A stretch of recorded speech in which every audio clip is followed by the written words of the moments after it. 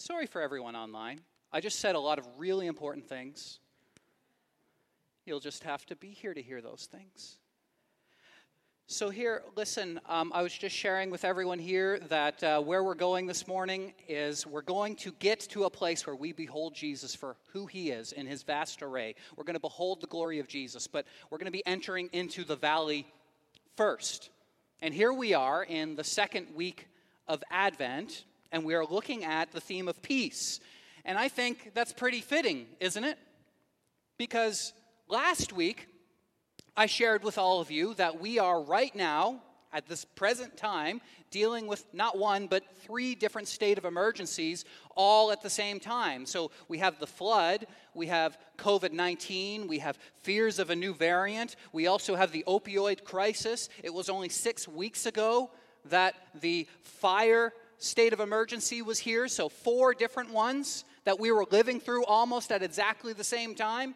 And that doesn't even take into consideration the things that you're personally bringing in here with you this morning. Right? Are any of you tired? Any of you feeling weary? You know, one thing that we know, statistically speaking, is that the month of December is the most anxiety-inducing, fear-capturing month of the year. You can ask statisticians, you can ask doctors, counselors, resource workers, churches, pastors. They'll all tell you the same thing, that this is the month when the vast majority of the human race is dealing with a whole lot of anxiety and stress. Are you encouraged yet? So that's what we're kind of bringing in here with us as we're trying to look at this text. And so here's the question that I want to lay out before you right on the front end. I put it this way: how can Christians find peace when they're going through dark times? How can Christians find peace when they're going through dark times? Because I know that for many of you, with each passing day, there's more and more anxiety, more and more stress, more and more fighting with yourself or with your friends or with your family members, and you're feeling this anxiety, and it is leaving you exhausted, totally exhausted. See, some of you, in the last 3 weeks, if you've lived in the flood zone, you have been faced with impossible questions. The state of emergency comes out. Should I stay? Should I leave? For those of you who are farmers, you say, should I leave my animals behind? Should I go? Should I stay? Okay, should I move them up to here? Okay, the water's receding. Should I bring them back? Oh, the waters are rising back up again. Where should I go? What's my contingency plan? What if I move them here and then this happens? What if I go over here? I have to have like 30 different plans all at once, and I got to be responding all the time, and I'm exhausted. And then on the other side, for those of us who maybe haven't been affected by it, we're saying, okay, how do I help? What do I do? Where do I go? What agency do I support? How can I contribute? Maybe I can make a pie, but I can't get through the cross zone. I'm not able to get there. So how can I help? And we're all feeling this helplessness to help. So we're feeling the anxiety. We're feeling the stress. And we're bringing all of that to bear with us today. And so I found for myself this week, I've just been so eager to pray. You know? Just so eager to enter into God's presence with his people, knowing that even as I look out at this room, so many of you have had so much stress over the course of the last 21 plus days. And then a passage of Scripture just hit me this week, and it was so remarkable for 2 reasons. 1, because it's infinitely precious, and 2, because I reminded myself that it was a passage of Scripture that I shared with you on March 22nd, 2020. Do you remember what we were dealing with then? It was a week after COVID began, and all of us were feeling anxious. And I want to share it with you again. Same word, Proverbs chapter 12, verse 25. Anxiety wears down the heart, but a good word makes it glad. And so once again, I want to share a good word with you this morning. Not my word, but God's word to fill us with incredible peace. And so here's what I want you to do. If you have your Bible with you, I want you to find the book of Philippians. Philippians. Find one of 4 big books near the end of your Bible: Matthew, Mark, Luke, John, Acts, Romans, 1, 2 Corinthians, Galatians, Ephesians, Philippians. Find Philippians chapter 4. And so while you're looking for that, let me just set the stage here. The premise of Scripture is that there is a fundamental difference between a human heart that tries to fabricate peace through sheer willpower and self-determination and hard work alone, and on the other side, a heart that has been transformed and given peace, and we have received that through the work of Jesus Christ. Do you see the difference? So in one sense, there's this longing that we have, like, I need to do more. I need to work hard. My willpower and determination will determine whether or not I will have peace. And on the other side, we have this incredibly rich message from Jesus that says, you're not going to find it. Only I can give it to you. Only I can give you peace. See, many people would say that the opposite of peace is war. Right? Does that make sense? The opposite of peace is war. It's circumstantial. So if your life is filled with tragedy or calamity or war or natural catastrophes or dying or death, you can't have peace. It's impossible because you are dealing with anxious, war-like times. And yet for the Christian, we say we don't see it that way. Not at all. Peace is not something that is based on our circumstances. It is entirely based on your foundation. That's what we find in Scripture. And so here's what I want to do right on the front end. I want us to consider what peace is and what peace isn't. And so this is the first thing that I took note of. The opposite of peace is not war. Do you know what it is? Debilitating worry. Debilitating worry. That is the opposite of peace. And let me just show this to you so you see that I'm not making this up. Philippians chapter 4, starting at verse 4. Here's what it says. Rejoice in the Lord. What's the word? Help me out. What's the word? Always. Rejoice in the Lord always. And then he says, I'll say it again. Rejoice. Let your gentleness be evident to all. The Lord is near. Do not be anxious about anything, but in every situation, by prayer and petition, with thanksgiving, present your requests to God. And the peace of God, not your peace, the peace of God, which transcends all understanding, will guard your hearts and your minds in Christ Jesus. Do not be anxious about anything. Now, if that was the only thing that Paul said, and he just stopped right there, then how superficial would that be? Especially for everything that you have endured over the course of the last number of weeks, for Paul just to come along and to kind of silver lining your pain and to say, you know what? Why don't you just buck up? Why don't you just deal with it? You know, I've been talking with a lot of farmers, and we've kind of been chuckling together because one of the comments that I have heard so many times in the last 3 weeks is, someone's had it worse than me, right? Someone's had it worse than me. And then we'll sit down, we'll talk together, and we'll say, yeah, but who is that person? There's some anonymous guy out there. I don't know who he is. No one knows, but he's had it the worst.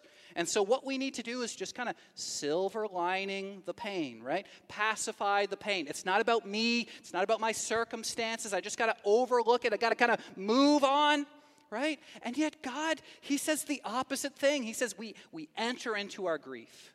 So that's not what Paul is saying here. He's not trying to pacify your pain. He's not trying to help you avoid it. He's trying to help you understand how you can enter into your pain and still have peace at the same time. Does that make sense? He wants you to enter into your pain and still have peace at the same time. Do you see that word anxious in verse 6? Take a look at it again.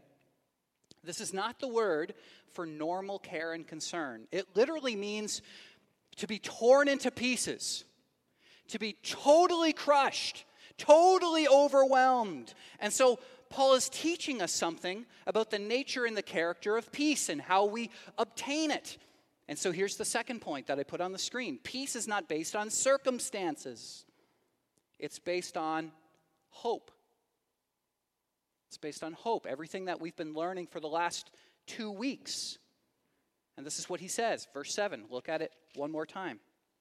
He says, "And the peace of God, which transcends all of our human understanding, will guard your hearts and your minds in Christ Jesus." So once again, whose peace is it? Is it your peace? Is this the peace that you fabricated? You decided I'm going to fortify the walls of my house, right? I'm going to put the levees up. I'm going to get enough money in the bank account and my RSPs and my TFSAs. I'm going to make sure I have security cameras all over the house. I'm going to make sure everything's totally secure. And then I'm going to have peace. No, it's not your peace. It's God's peace. Only God can give you this, no matter how hard you might try. I was thinking about this past week, and it's incredible to me to consider just how many books there are on the topic of peace, right? Finding your inner peace. A lot of New York Times bestsellers. And when you think about it, all of them, pretty much all of them, say exactly the same thing. Here's the way that you find peace. You need to expel negative thoughts. You need to remove negative experiences. So what do you have to do? You got to do yoga. You got to change your diet. You got to get more sleep. You have to remove the people who are creating negative feelings and experiences in your life. Delete them from Facebook and Twitter. Get rid of the family members who are negative and creating negative experiences in your life. You got to expel the negative. That's the only way that you can find peace. It's always the formula. Looking at the first 2 notes I shared with you already, remove the war, remove the negative circumstances and experiences. That's how you do it. But here, Paul says something incredibly countercultural. The very opposite of all of these books. Look at verse 11, halfway through verse 11. He says, "I have learned to be content, whatever the circumstances." What? Content, whatever the circumstances? Are you kidding me? In light of everything that we've gone through, you can still be content? And then he says, "I know what it is to be in need. I know what it is to have plenty. I've learned the secret of being content in any and every situation, whether well-fed or hungry, whether living in plenty or in want. I can do all things through him who gives me strength." And we look at that and we say, how can that possibly be? How can you have peace in all circumstances? What's the secret? And so here's the third point that I put in your note sheet. Peace is not taken by you, it is given by God. God gives peace. You don't take it. You don't fabricate it. You don't make it for yourself. Because if you try to do that, you're only fooling yourself, because there will come a day in which you will lose it. And you have placed your ultimate hope in something that ultimately will not satisfy your soul. And you'll perish on account of it. And so Paul says, don't put your hope in that stuff. Otherwise, it will crush you. And then you have to think about the person who's saying this, right? It's the Apostle Paul. He's been through a thing or two, hasn't he? He knows that if anything, he has experienced the type of life that after following Jesus, his life has gotten progressively worse. Before he was following Jesus, he was a Pharisee of Pharisees.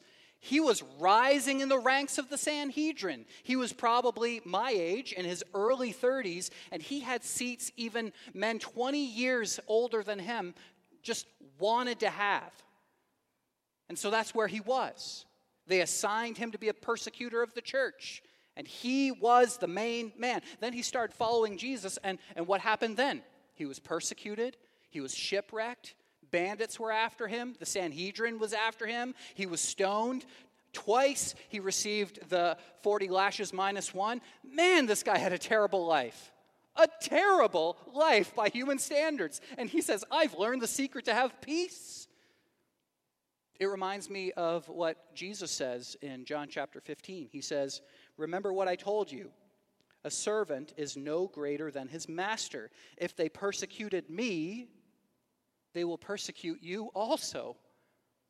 So it stands to reason that if we are followers of Jesus, we should expect some instability in our life, whether it be persecution or trial or hardship or sword or whatever else have you.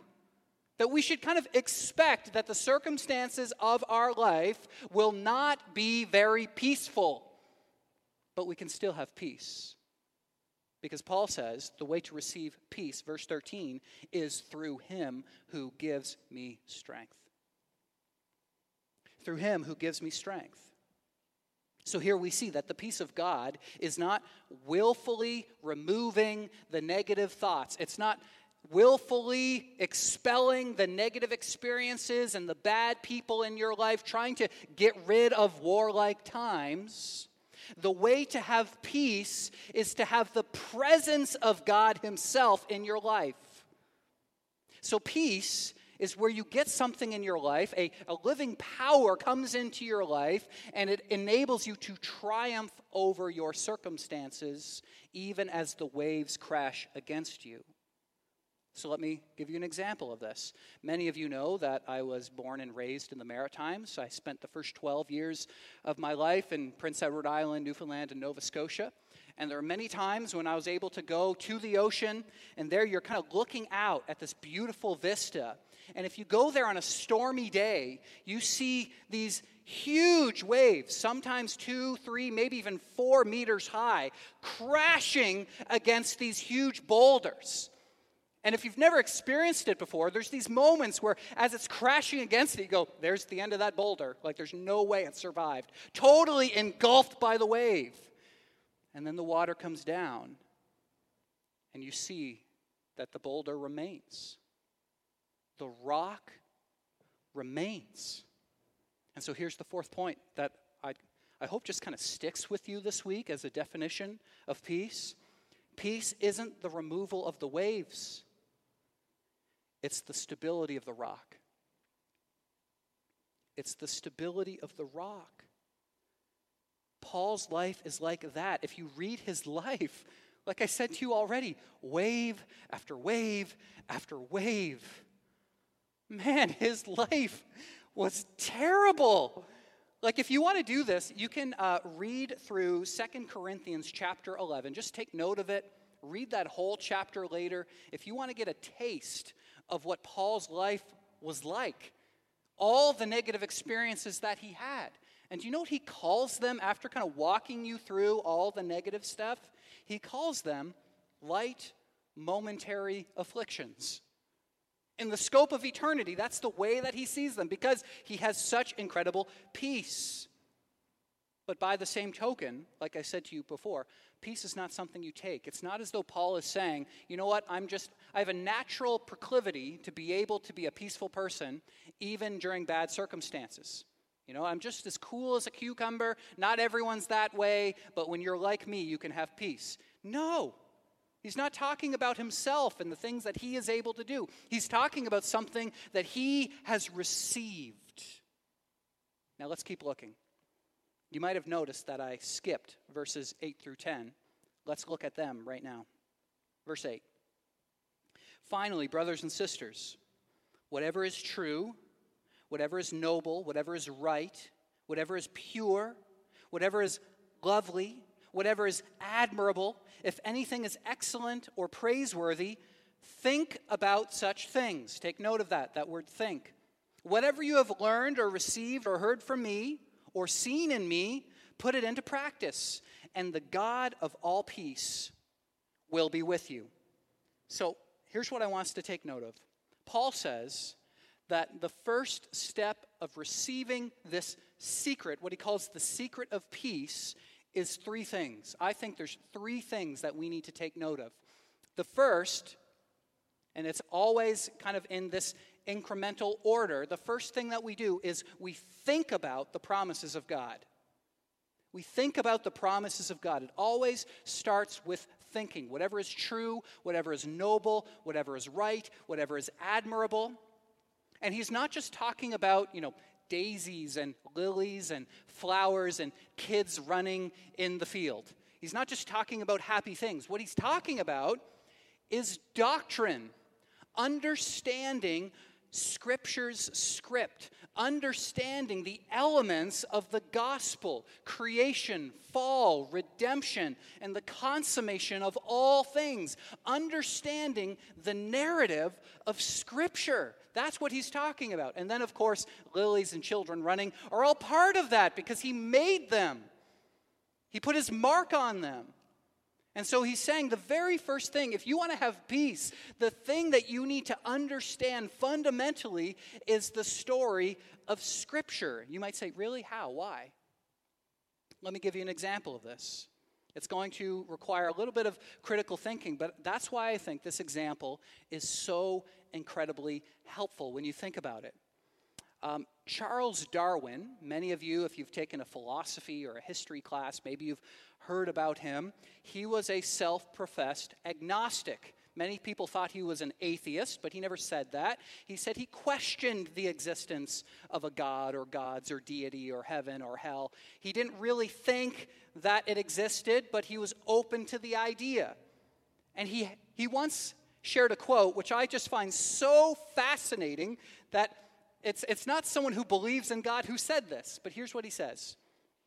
A man who has no assured and ever-present belief in the existence of a personal God or future existence with retribution or reward, you might say heaven or hell, can have for his rule of life, as far as I can see, only to follow those impulses and instincts which are strongest or which seem to him to be the best ones at the time. Do you see what he's saying? Do you see the point he's making?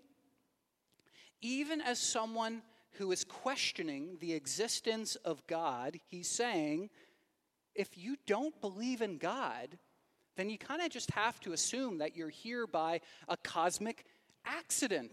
And if that's the case, then even in your suffering, it's meaningless. You think, the Apostle Paul, he said exactly the same thing. He said, if Christ was not raised, then eat, drink, and be merry, because tomorrow you're going to die. So you could say, even in the midst of your own pain, the midst of your own tragedy, you could say, Justin, I'm dealing with pain. And do you know what Darwin would say? Worms have pain, don't they? Is your pain more significant than a worm's pain? You say, I'm crumbling. Trees crumble? Say, yeah, but I'm more important than a worm or than a tree. Says who? Says who? Unless you believe that there is a creator God who put his image upon you and has given you infinite value, then you might feel as though you're more important than a worm or than a tree, but you just feel that way. It's just your own natural instincts taking over. And here's the thing. You might endure peace, you might endure hardship, you might endure trial, you might endure war, you might endure sword, but who cares? Who cares? Because you're going to live tomorrow, or you're going to live today, tomorrow you're going to die, and we're not going to remember this anyway. But here's what's so fascinating about this. It's typically during times when we are dealing with immense pain that people are drawn to ask questions. Like, why did this happen with respect to the flood? What's going on? Who's to blame? Why did this happen? God, where are you? We start asking theological questions. We start thinking.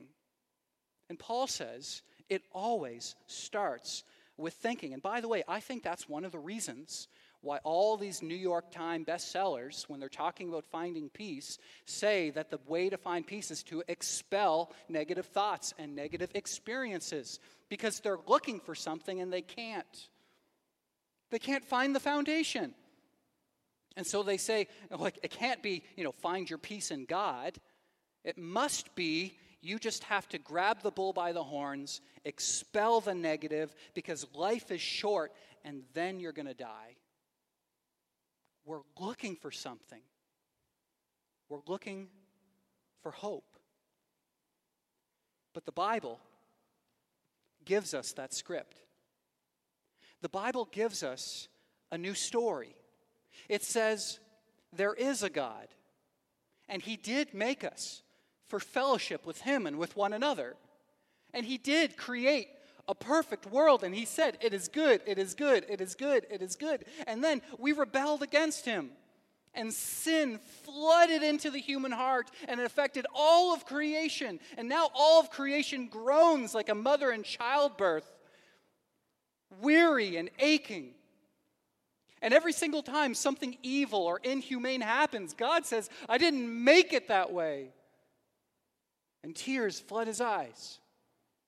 But also we believe that God said, I will make a way. I will make all things new. And so He promises His Son. And His Son comes from heaven to earth. He puts on flesh as a helpless babe. And then the promise is that He will make all things new. He will redeem us. And there He goes to the cross, scorning its shame. Even though He was sinless in every way, He becomes sin so that we can be set free.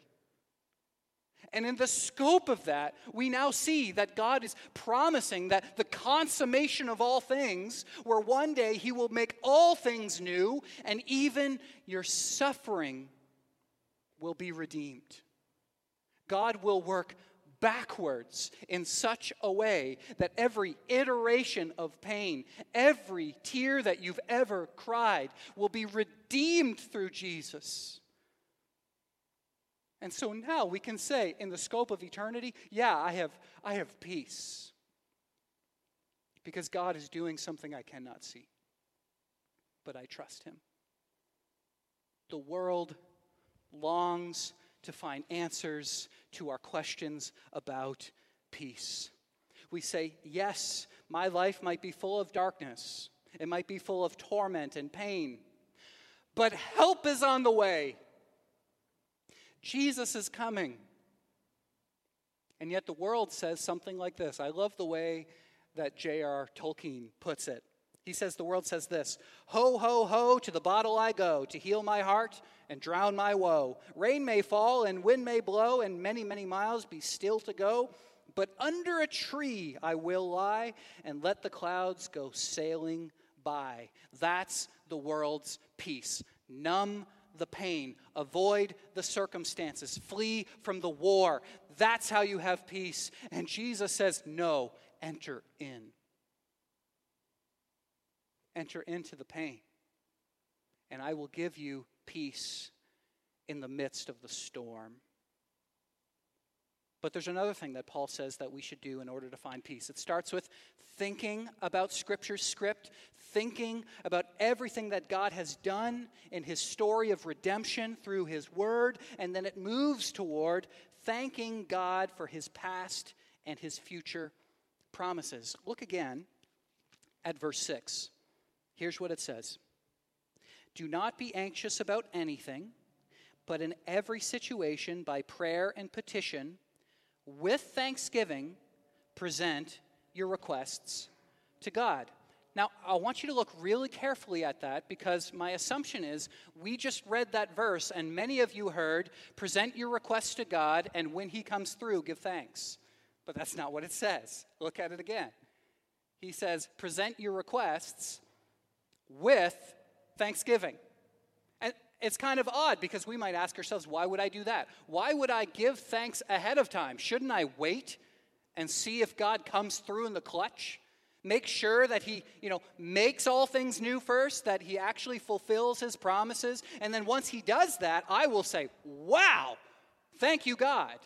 Why would I say thank you on the front end rather than on the back end?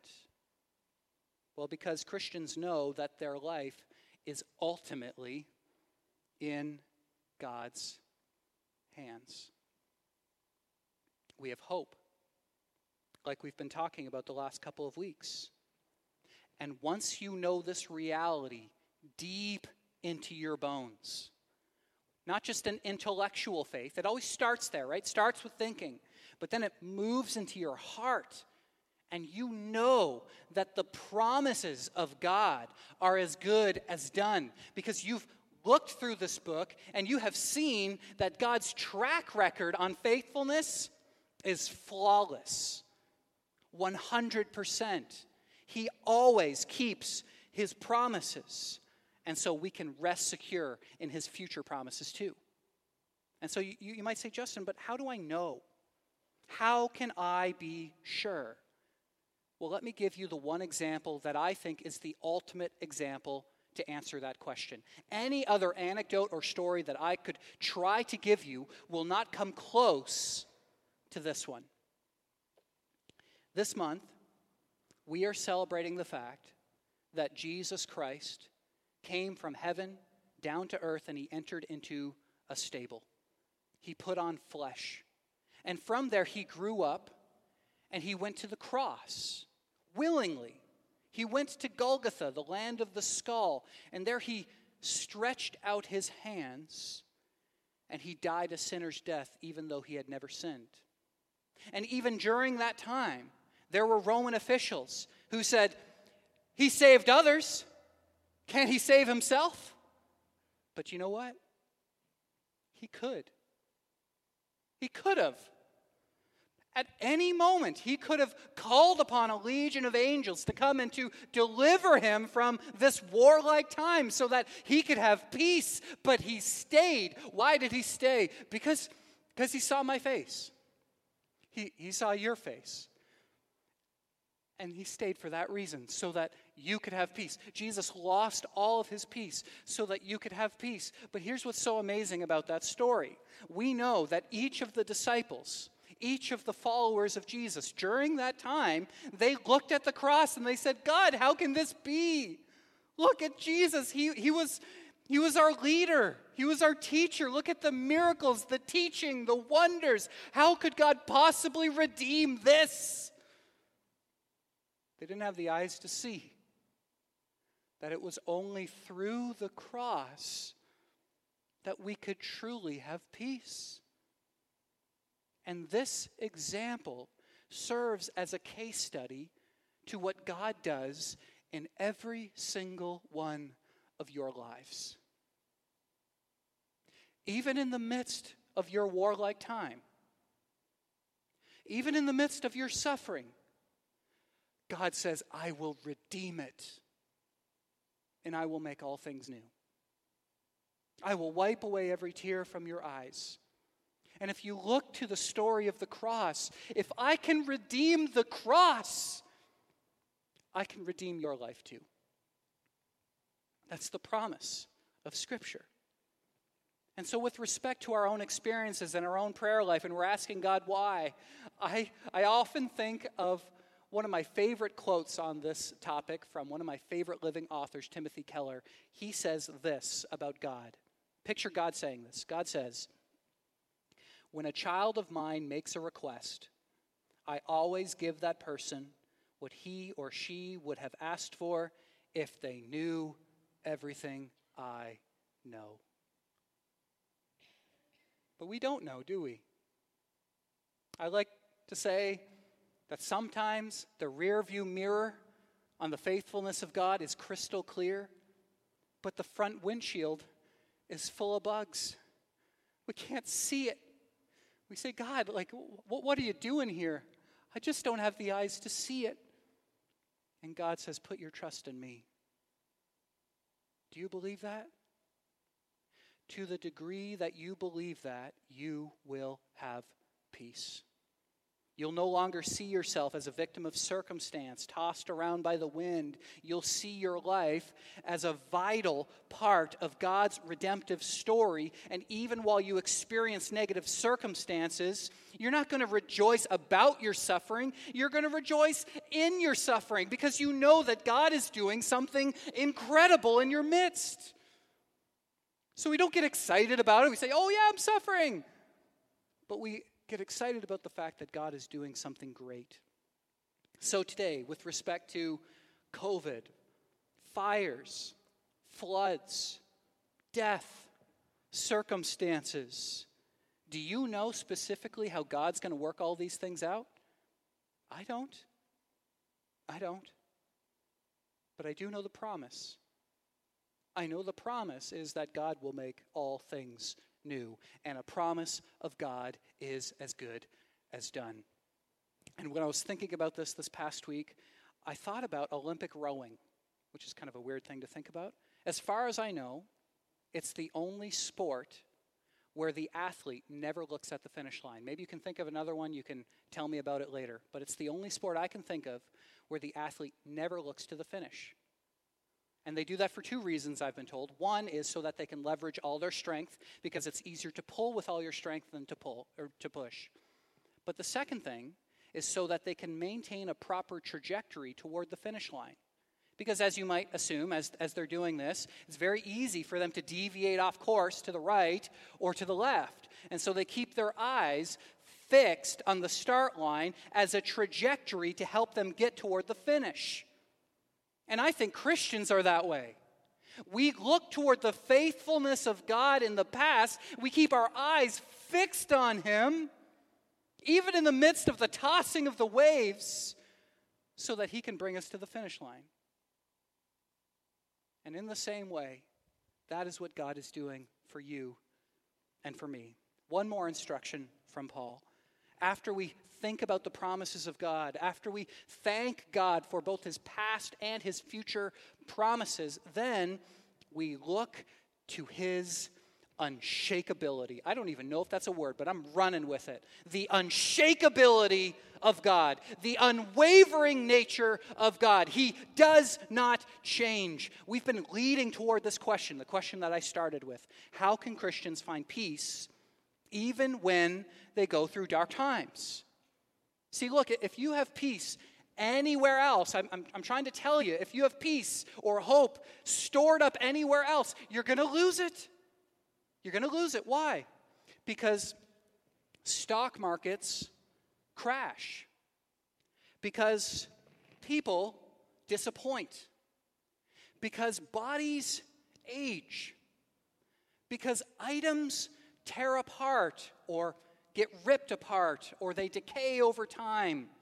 Because circumstances change. Because storms come. And because levees fail. If you put your peace and your trust and your hope in anything else, you'll lose it.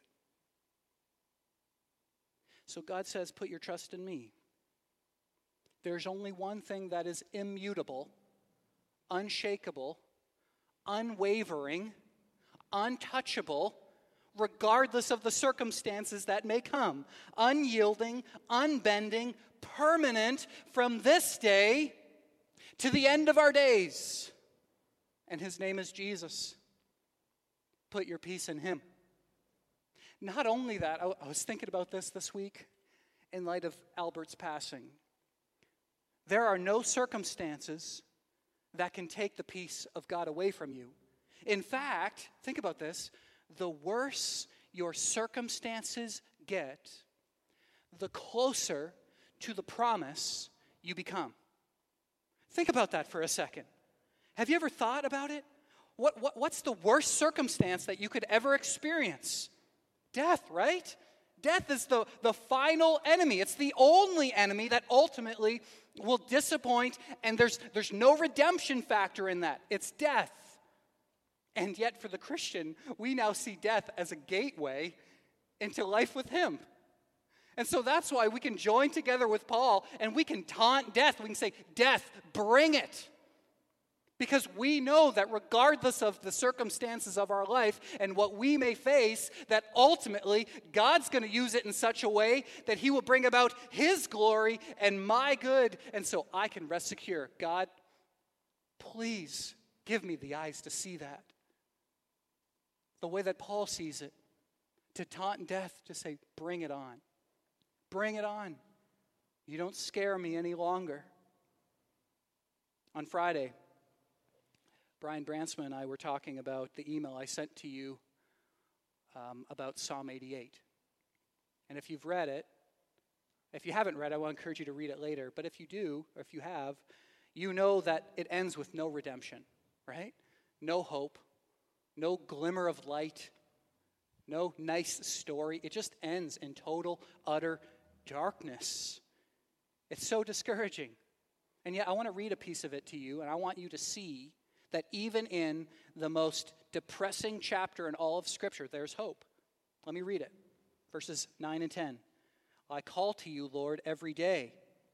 I spread out my hands to you. And then he gives an accusation. He says, do you show your wonders to the dead?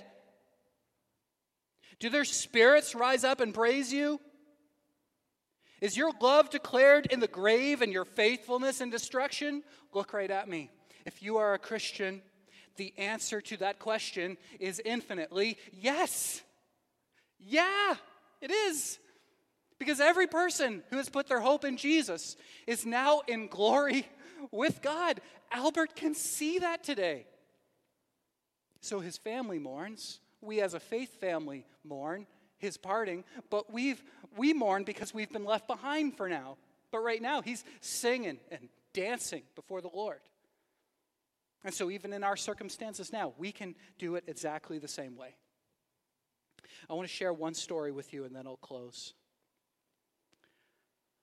How many of you know that familiar hymn, My Sin, Oh the Bliss of that glorious thought?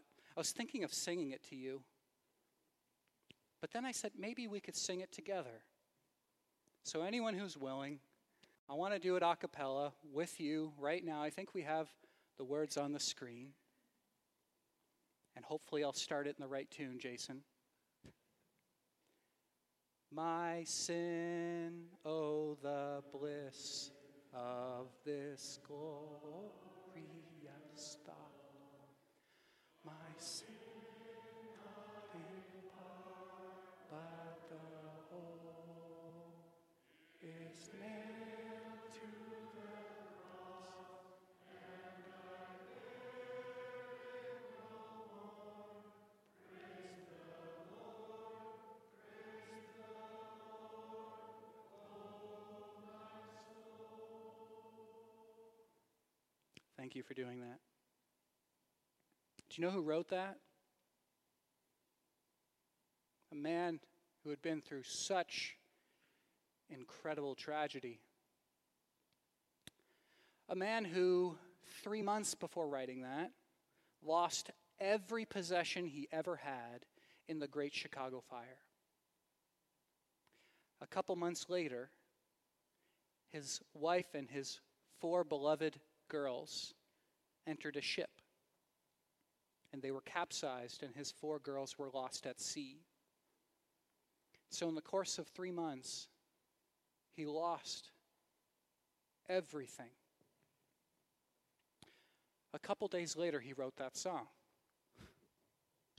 To the amazement of all of his friends and family members who said, how can you have such incredible peace? He said, though storms may come, I have peace in the arms of Christ. That's the peace that I hope for you. Regardless of what you are going through today, I want you to know that Jesus is not like a politician who makes campaign promises and he oversells and underdelivers.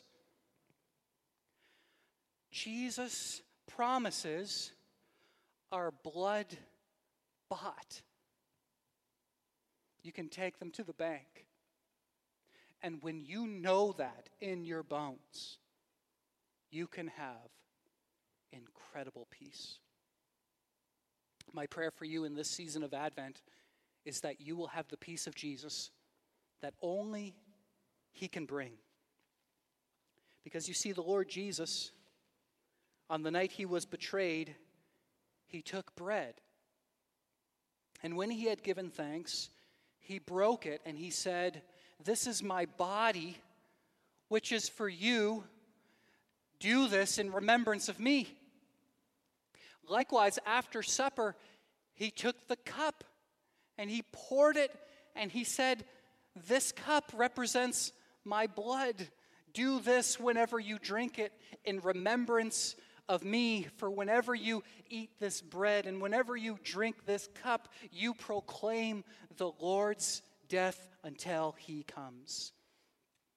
And you see, when Jesus said, do this in remembrance of me, he ordained the supper as a constant memorial and a visible proclamation of his defeat over death so that we can all have peace. We will have peace with him in the future, but we can have peace with him now. He came to earth so that we could have heaven. He suffered so that we wouldn't. He died so that we could have life. And we now understand that God has done all of that and more for you and for me. Not only that, this sacrament also is a means of grace which unites each and every one of us to one another.